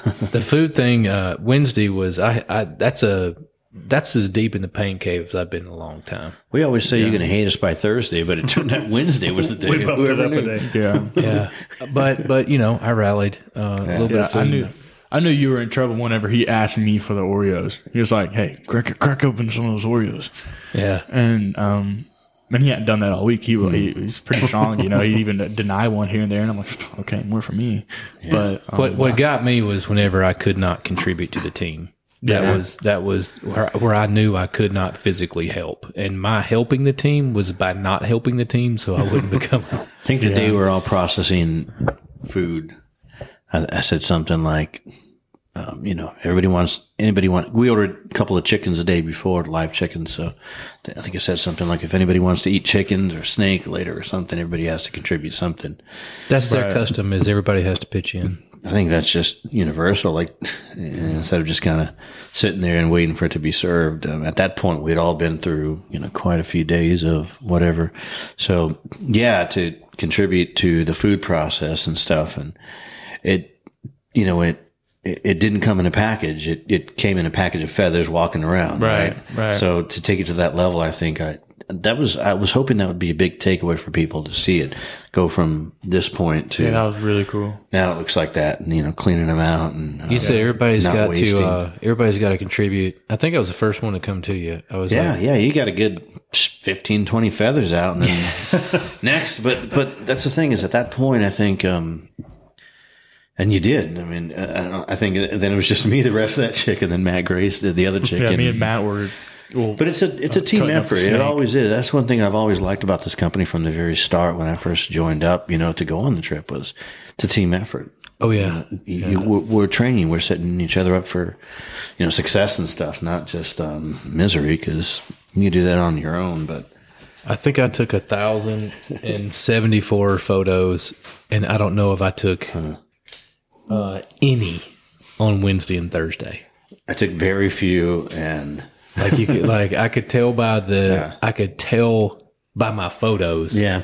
When it was just like I'm full on like survival mode. Yeah. Environment, Parker, expectations versus reality. I didn't think it was going to be nearly as humid.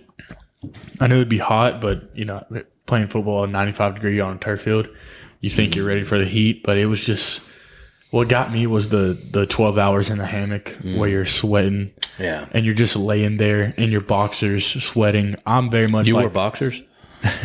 Well, I was just wearing my pants all the time. Yeah, I wouldn't have been able to do that. It was just you're laying there in a puddle of sweat. Yeah. And like you said, it just made me cool off. it just made me angry. Like it wasn't even like it was just genuinely like angry at the jungle. Weird, huh? So that was really the biggest thing for me. The terrain and hiking wasn't too bad as far as what I like. It was what I was expecting. For me, I'm used to being hot. We're in the South. I mean, we train year round, Yeah. but it was unrelenting. The dehydrating at not let night up in at your all. sleep was something Yeah. I was. Once you're behind the curve, it's hard to recover. It's hard to get caught back Virtually up. impossible. Definitely. We drank water. You're either drinking water or filtering water, it seemed like. Yeah.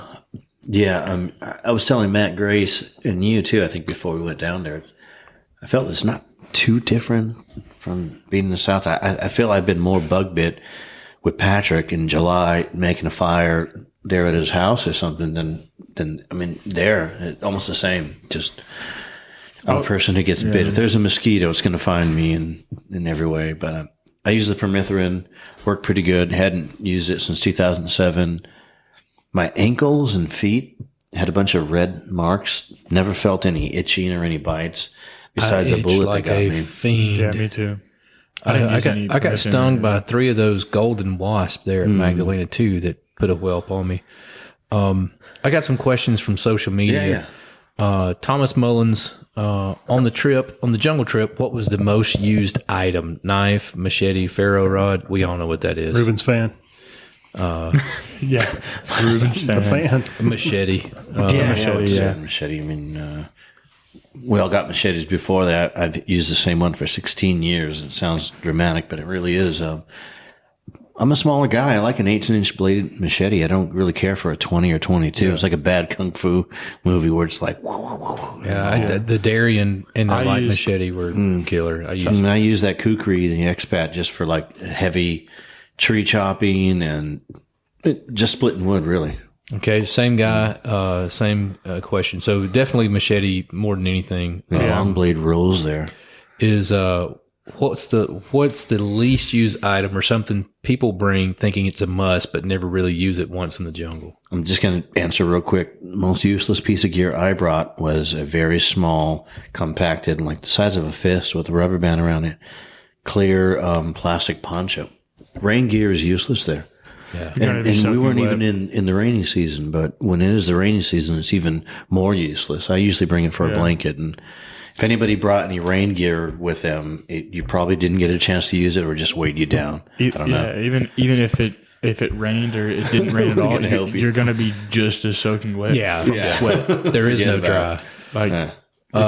Bobby Kamansky asked, jungle insects, crawling ants, how do you avoid? You don't. You don't. Good luck. It doesn't matter if they're coming from the trees above you or the ground below you. You're getting Check bit. anything outside of your mosquito net. Check it real good in the morning before you put it back on. Whether if you hung your pants up or you had your boots out there, I'm shake big- them out. Yeah.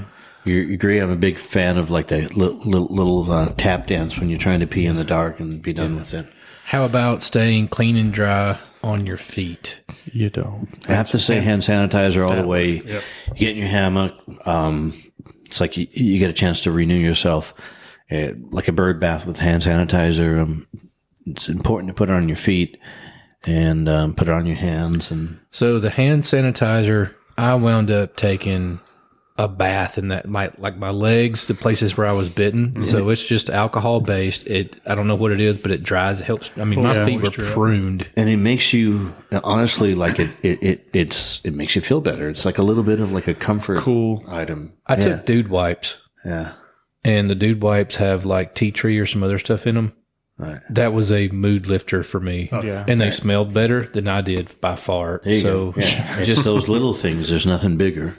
Wednesday night I couldn't sleep just because of the smell of myself. I stunk so bad. I was like, I'd go to raise my arm to just get comfortable. I'm like, yep, not doing that.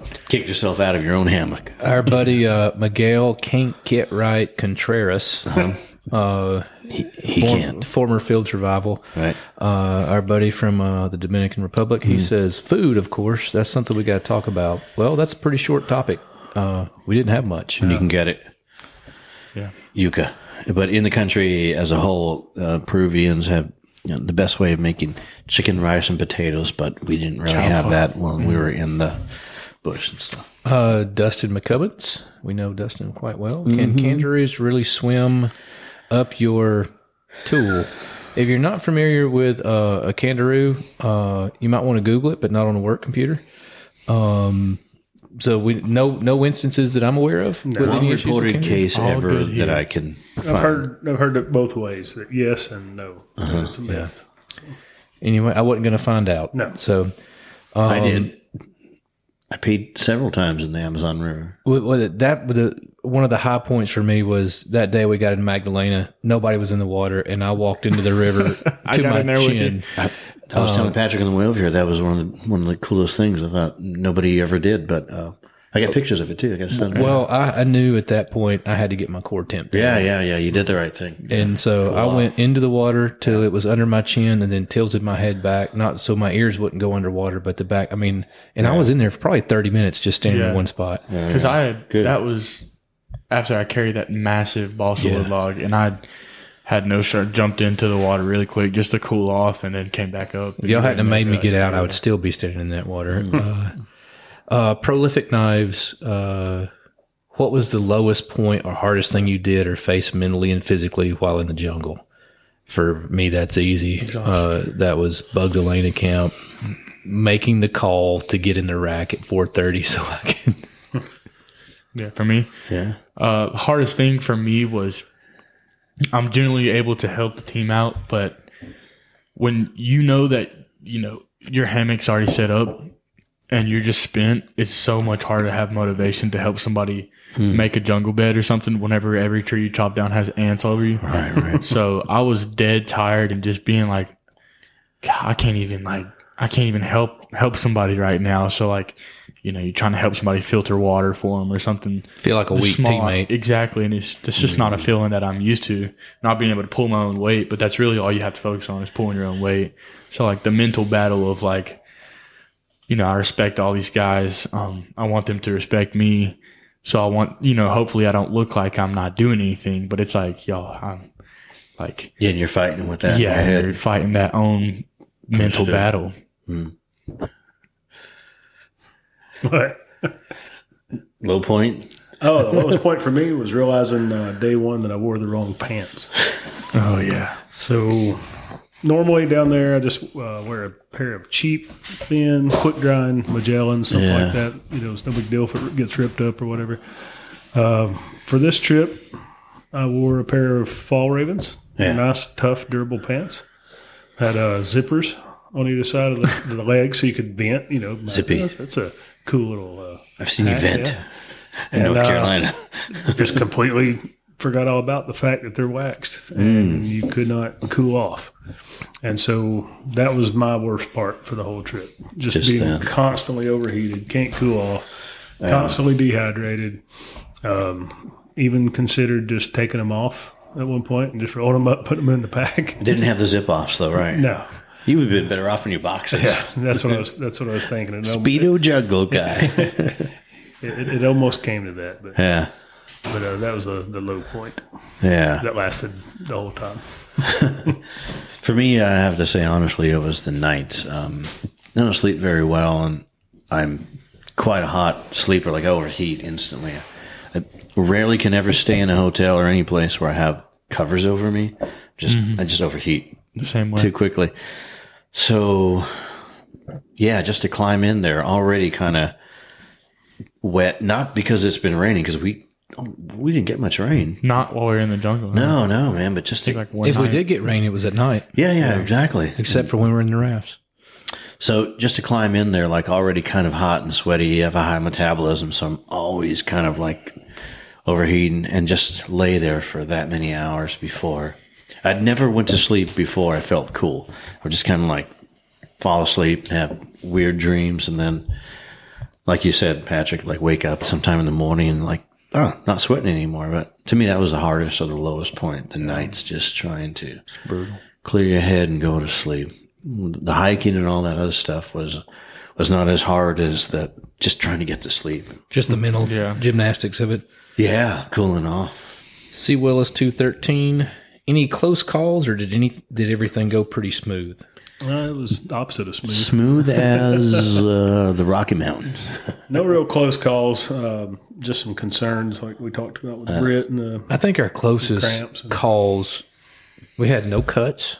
Yeah, no major cuts. That's what I always say. No major cuts. Injuries, and no one was cut by a cut. No major injuries. I think in a couple of different cases, we were very, very close to some significant heat stress. No, Yeah. definitely. No And doubt. so from multiple people. I was worried about you at one point, Patrick. I was worried about me the whole time. I was worried about you. I was worried about you that Wednesday, and it really came down to like, where's the best time spent? Going an hour back or going an hour forward? If you know you're going to make camp early and you have that much more time to, recuperate and Try to cool down and hydrate. it's just kind of a.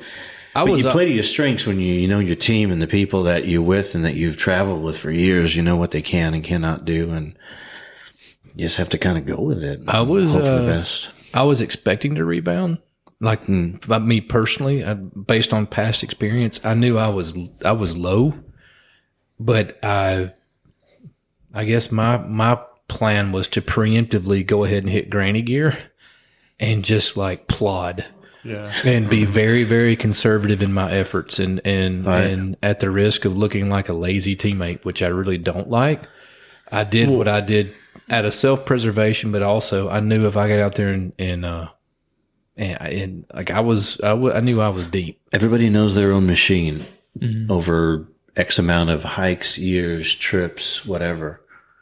So, yeah. I think one thing that you did on Wednesday, I could tell you were pretty deep in the hole just because you're my dad. So I Just see, rub it in. Why don't Yeah, I see that. Rub salt in the wounds. It's chance. But I could tell you were hurting a little more that day. But one thing that I respected that you did was you were pretty much always, not always, but consistently saying like, "Hey, let's watch our pace. Like we're coming out a little fast here. We're trying to keep up with these locals." And I'm sure other people were feeling the same way. Like, man, we're booking along. Like, let's slow down. But nobody had really the guts to just speak up and say like, "Hey, we need to slow down."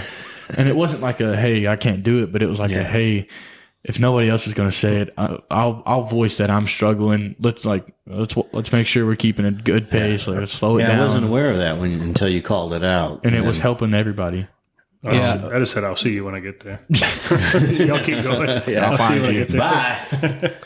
That was a good point, Parker, because when I finally got behind them, it didn't matter what they were going out. I was able to kind of set the pace. Right. I think it worked, and I kept calling back to Shane. This work. This work. And No. I'm sure everybody else was appreciative of it. Like, okay, thank you for saying let's slow down a little bit. Cause Well, I knew I wasn't gassed. the only one on the bubble. I knew you could look around and see it in people's faces. Wednesday was hard on just about everybody. Everybody was spent. And so I like to lead from the rear. Patrick and I always fight for sweep. I always like to run sweep because I can keep an eye on everybody. On that particular day, I was running sweep, not because I wanted to, because that was the only place I could really be. But I knew it, and I like I say, I felt like I'd rally. That was C. Willis. Okay, last question. Seneca Serpent. That's a made-up name. I guess one could be: are the things people fear really an issue? Snakes, carnivorous fish, flying insects, disease, etc. I guess my answer to that is no until they are. Yeah, no, but they can be. The possibility's always there. There's just the jungle. Everything out there wants to kill and eat you. Yeah, like it happily eats you. Everything. How many snakes did y'all see other than the one that Percy found and caught? Did you see any? I was running point and saw. You saw one up in the tree. I saw a snake. Yeah, Fairlance up in the tree. Kind of slow. It was very thin, but extremely long snake. I think me and one other person maybe saw it. I was on point, so nobody was in my area until a little bit after, by the time that I saw it. It had kind of slithered up the trees to where, unless you had your eyes on it, you couldn't find it. And then just the red-tailed boa. Yeah. Right. In all my years of going down there, I've only seen one snake that Percy didn't catch or point out, or usually you're traveling as a group, making a lot of noise, a lot of vibration. They know you're coming. Yeah, it's hard to see anything. Yeah. Okay. A few more questions off Facebook. Mark McWhorter, did you get bitten by an Azula? I didn't, but Ruben did. I think you were the only one that had the distance. This trip. Yeah. Patrick, you've been bit before, right? Yeah. Yeah. Fun meter pegged, huh? Oh, yeah. Just like they say. Jeff Stevens, who got sick on the trip? Honestly, I don't know that anybody. Man, this is one of the. Nobody had like Abdominal the usual. Yeah. the usual sickness from like eating the wrong foods. And I was really happy that nobody got really, really sick and nobody got cut with like their own cutting blade, tools. yeah. That's And really cool, man. I didn't bring anything back other than bug bites too. Like Yeah. I was expecting to have some issues stomach wise. Never seen, No issue. never been on a trip where people did not come back with some. So that's good. All right. One last question. Hani Aljuma. This is off of our SE Knives Facebook group. Explain your Cayman hand taco.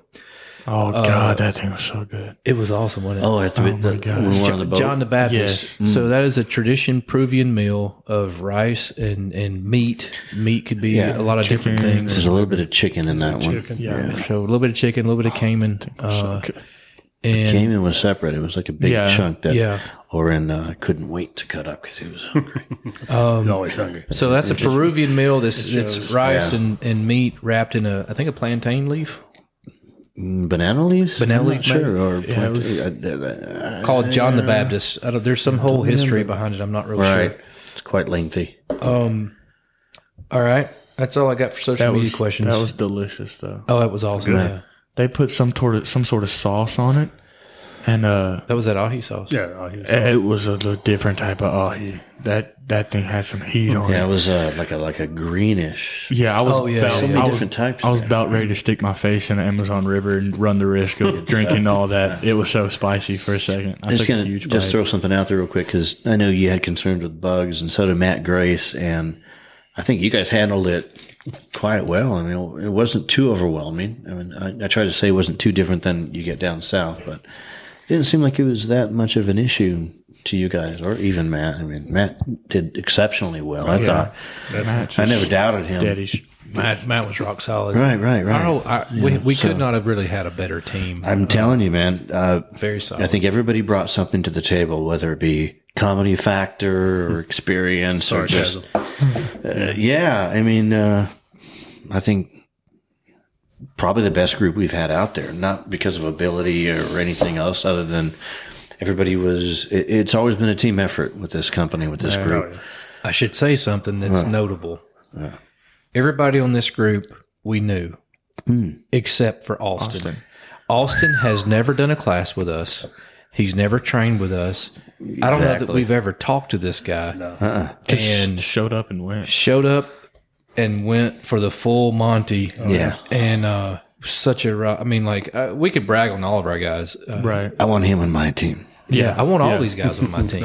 Exactly. And so I was just so impressed that, but Austin's a traveler, man. He's been Good no. around. Yeah. He's new to the whole universe that is the training school and the knives and all that stuff, and he didn't miss a beat. He'll be back. He'll be Yeah, back. well, I think I'm- he's going to come. We will be doing a follow up with I think several other guys at Yeah, December we definitely got to get him on. Bushcraft, and I think Austin's planning on being there. I think Britt's planning on being Good. there. I'm excited about that. So wrapping up here, this is what people are always going to talk about is gear that worked, gear that didn't. I want to start with kind of importance and go with water first. What worked that y'all saw? What didn't work? What'd you use, Ruben? I only use iodine. I lost faith in filters a long time ago, and it's worked for me over several years. So I recommend it, and that's it. Yeah. Patrick, what'd you use? Katahdin Hiker or Pro Hiker 2 or something like that. Good for a couple of days, and then it gets really, really hard to Yeah, it pump. was tough. I pumped for Yeah. out of Patrick's filter a little bit, and it was like bench press. Yeah, it's pretty ridiculous. pretty good. So- on Bench pump. press in the jungle. Yeah. We used the same pump with a brand new filter, and I carried an extra filter. I'm one of the things that I've always done with the Katahdins is I take Y sticks and put them to where I find that it's got that little bobber, and I basically sandwich them in so it doesn't get into the sediment. So I tried to above. I pre-filtered where I could. Mike Malner had a First Need XL Dang, it was fast. that was super fast, super efficient. And it lasted them up until the Tom Shaku River. And it got used a lot. Yeah. Yeah. Gonna pump water, guys. Parker and I, Anytime there was something important to do. yeah, Parker and I both used one filter all week for the two impressive. of us. And we were not like not drinking water. We were pounding it. Yeah, I know. And it never got as hard as yours did. Cool. Austin had the Grail. Yeah, That Grail was never failed him. He had the Grail, not the Geo Press, but the Thai Grail. We just saw those guys at Georgia Bushcraft, and I had to go tell him, "Hey, man!" I actually didn't tell him. I went and bought one. I was super impressed with he was using like some little pre-filter he got off of Etsy or something too, that made a massive difference. But he used one filter the whole time, and we were just drinking It worked for him. bunch of water. Ruben carried like a Kroger bag or something for a backpack. It was like a silk nylon light pack. Patrick, what did you carry? Bongo gear, Becker Patrol pack. How'd that work out for you? It's a good pack. It holds a lot, and a lot of times you end up putting too much in it. So, Yeah. one of those deals. Parker used Some piece of junk backpack I got off some old man named Shane Adams. he used a Osprey Exos 38. Yeah. That Seemed to serve you pretty well. Yeah. And Soylent, Matt, and Austin had Hill People gear. I had Hill People gear. And you had a Hill People gear? I had a Ute. I had another pack I was going to carry, and within like literally 10 days before we left, realized that had a major hole in it right at the zipper point. Talked to my buddies at Scott and Evan Hill at Hill People Gear. I got a Ute, and man, I love their stuff. Love the pack. Sleep systems. What were you in, P? The hammock is a war bonnet, XL. Yeah, XLC. Yeah, and built-in mosquito net, and I've had it for probably 10 years now. It's been down in the jungle several times, and just love it. So your war bonnet is what made me want a war bonnet, and Parker was my excuse to buy one. Yeah.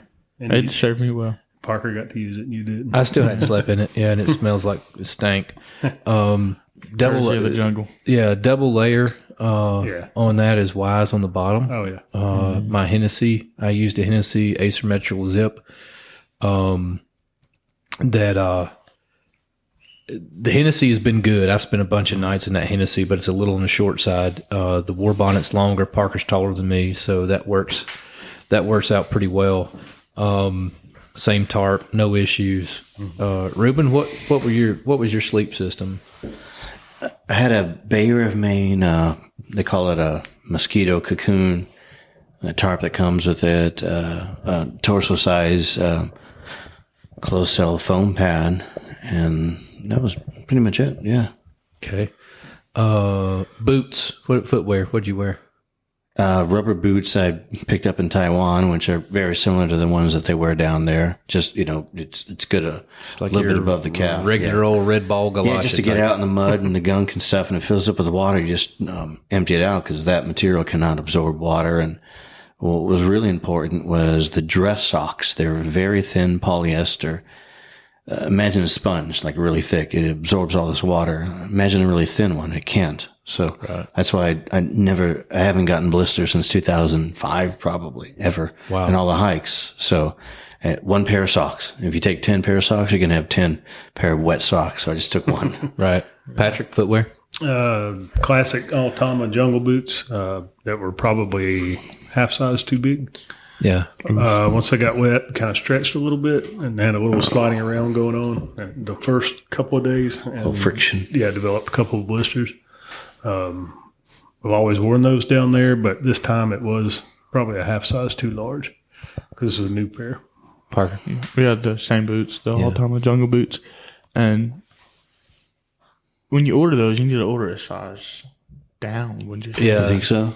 Well, Parker and I, so we ordered 2 pair and had to send 2 pair back because they were massive. Yeah, huge. And we went down a half size, and I probably could have gone down another one. So a full, or another half, I guess. So yeah, full size. I normally wear like a European 46 and ordered a 46, and man, I felt like I was wearing Ronald McDonald shoes. Boba the Clown. Yeah, so I had to kind of we had to drop back and punt there, but no issues. Darn tough socks. I had darn tough socks, and I used a thin cycling liner sock. Yeah.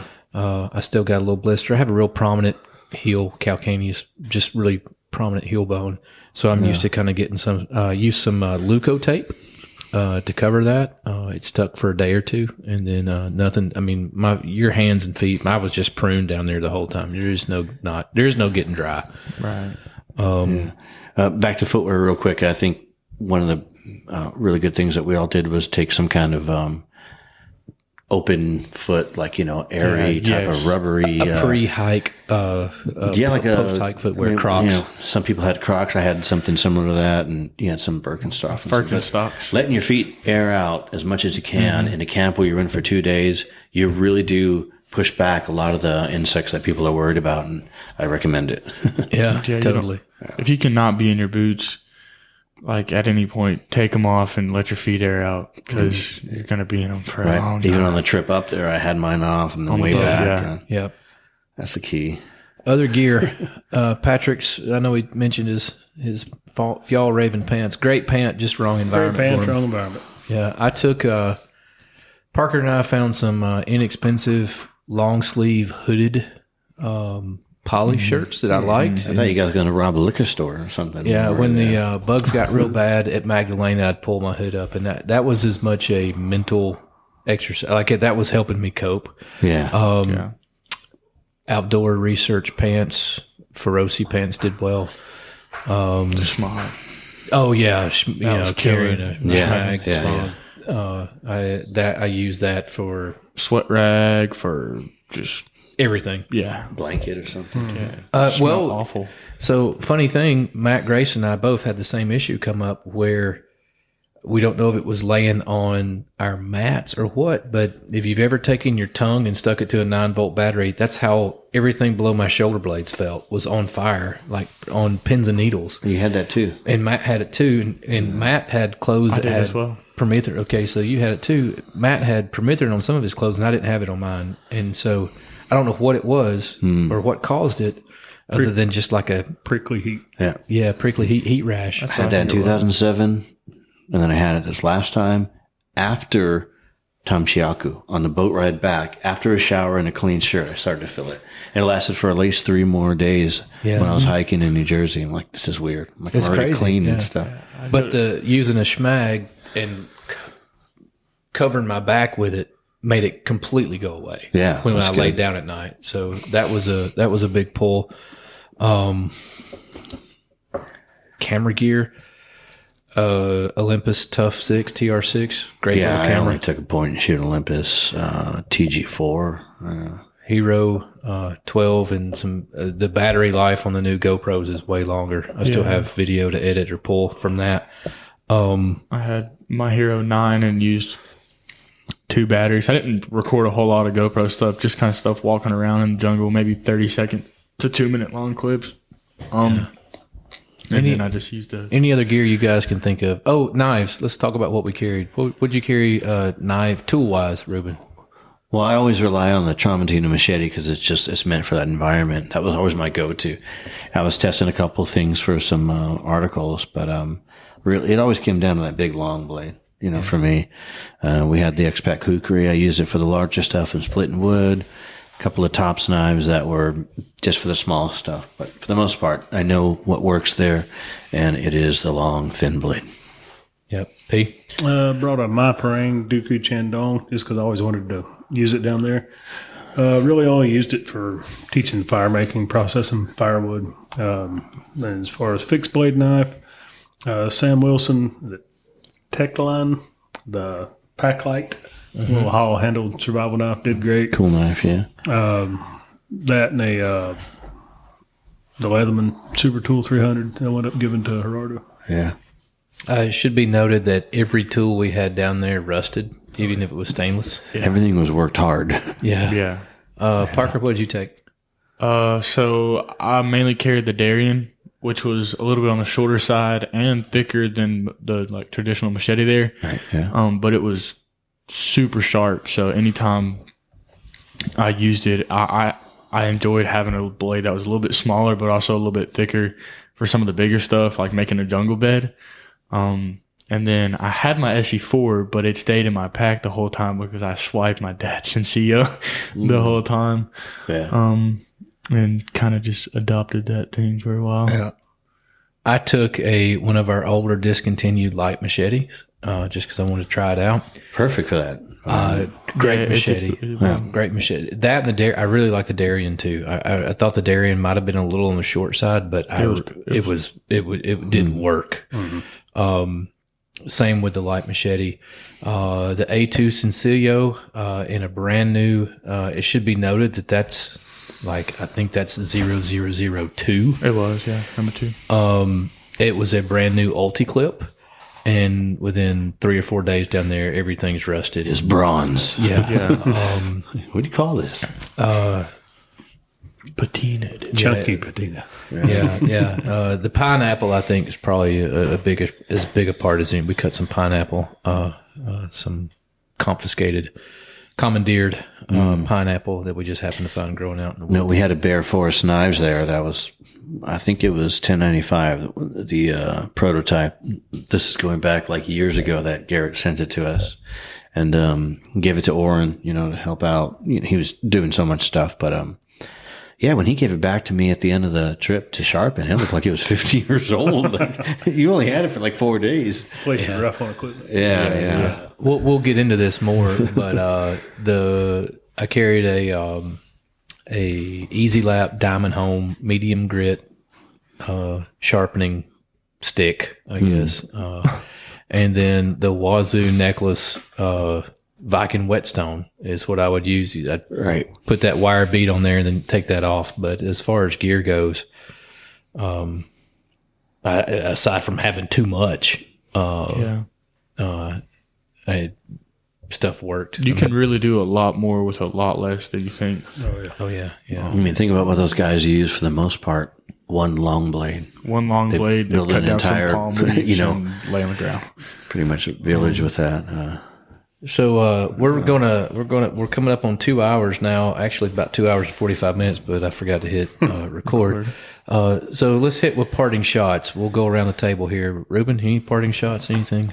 Yeah, man. I encourage anybody to go and do this trip. And maybe it seems like we have maybe dwelled on something negative. That's only because it's exciting and we learn stuff from it. But I think this trip is for everybody. I first did this trip with people that have never spent a night in the woods, and they excelled. So. Take what we're saying, with a grain of salt, and it's an adventure trip, and I think more people should do it and not be so afraid of it. Yeah. Yeah. P? I like what you call type 2 fun. Yeah. So, you're going to be miserable. You're going to be hot. You're going to get bitten by bugs. At the time, it's not going to seem very enjoyable. But once you do it, being able to look at the photos, share the stories with other guys that were on the trip with you. Yeah, definitely. Memories like that last you a lifetime. So it's just. And we had high points. We laughed. We did. We had a lot of laughter. We were mostly just laughing the entire time. Yeah. I say no matter what, we're always going to have a good time. Yeah. We did. Yeah. P? I would say one thing that kind of weighs heavy on me. You were probably the youngest guy we've ever taken down there, at least close to it. Not that. I don't know how old Ash was. Ash was like 17, or he said he was after high school. He said, but for me, having never been on a plane, never traveled really anywhere, being first, it was. I would say if you're somebody super young, like in their 20s, like this is a life altering trip for me.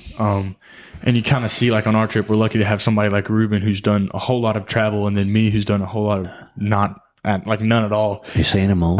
No, I'm saying you've got experience. Why? You can interpret that how you want. But if you're somebody who is, young and kind of afraid to take the step to go do something like that, it's a leap. You will not regret it, because it is very rare that you're able to fully submerge yourself in the culture of somewhere else. If you go to Peru to go to Machu Picchu, you're going to see something amazing, but you're not, it's going to feel, pretty touristy. This was nothing like that.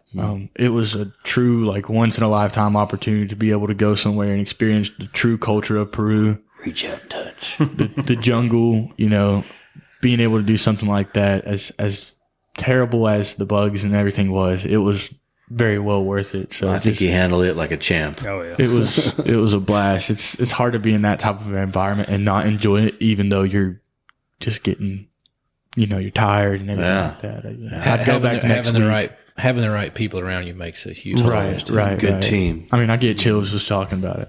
I'd go back next week if I could. I was going to ask you, would you go back? Absolutely. I know somebody, I can't remember who it was, asked me on Wednesday if I'd come back. And I said, talk to me at the end of the week. Yeah. Ask me again at the end. So what I wasn't really prepared for was, and you said it in a sense, it's a total cultural immersion between Lima and Iquitos. Is like a whole different land than when you get to Tom Shiaku, and then you get to Tom Shiaku, then you get out in these little villages in the jungle, and we got to see it just kind of reminds me of the little boats going around Disney World, where it's a small world. Just the simplicity of their lifestyle is it's honorable. It's impressive. And speaking of the people, save for very few instances, the people were awesome. Yeah. Oh yeah. I mean, very Nicest people grateful, you can meet. very nice, very accommodating. And so for me, I think one of the biggest takeaways, I thought it was cool that I could share this trip with Parker and get to see a bit of the world through his eyes. Grateful for Patrick and Ruben in their experience there. Austin's got a lot of experience traveling too. Yeah. He sure does. We didn't even talk about this. We faced some challenges, or at least some of our team faced some challenges getting out. Just getting out of that night. Yeah. So if I had to give some advice, you better add a day on the front end and a day or two on the back end to come back. You got to pat it. Acclimating the drive back from Atlanta to Dalton was I probably terrified Patrick a little bit, and maybe Parker, because I was driving and I was tired. Like he was driving a tuk-tuk. my default setting when driving through Atlanta is pure aggression, and so trying to hold it down, and then it was a bit of sensory overload, and it took me a little while to reacclimate. I kept in contact with a lot of the guys, and I think Matt and even Austin, Britt, so everything is very loud and so fast. Yeah. It's hard for me, the biggest thing was getting back into the school environment, going back to classes, and just such a structured environment where everything's must have been weird. And you're like, man, you see all these people in Peru living this, they don't have much, but they're way happy, and just Sometimes simple is best. Really. Sorry, I wasn't recording. No, I'd quit. I'm going to bed. I'm out. I got it this time. Well, listen, we appreciate all you that are listening, and I appreciate all you guys doing this and bearing with me through my mistake. But we hope you'll listen. If you get a chance, share this one out, and be looking for another podcast coming on later in December after Advanced Bushcraft, where we're going to have a few more of the guys on, and we'll go from there. Y'all take care. Nice. Thanks, fellas. Appreciate both. That was good, man. Both y'all listening. Yeah, thanks, Mom and Dad. Yeah, I think we hit all the important points and stuff. Is Matt coming in December? Yeah, I think so. Yeah, I think he's planning to.